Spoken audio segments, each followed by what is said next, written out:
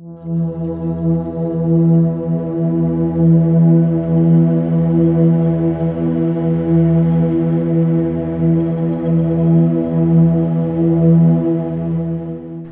we bring the same spirit of love and tolerance into our sometimes deranged family lives that we bring into our AA group?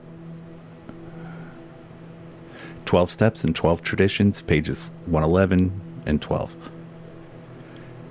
My family members suffer from the effects of my disease.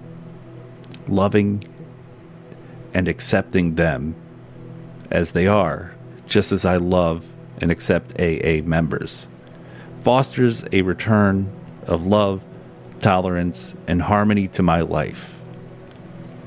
Using common courtesy and respecting others' personal boundaries are necessary practices for all areas of my life.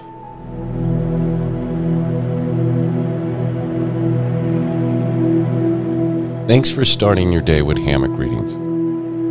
And we look forward to seeing you again tomorrow.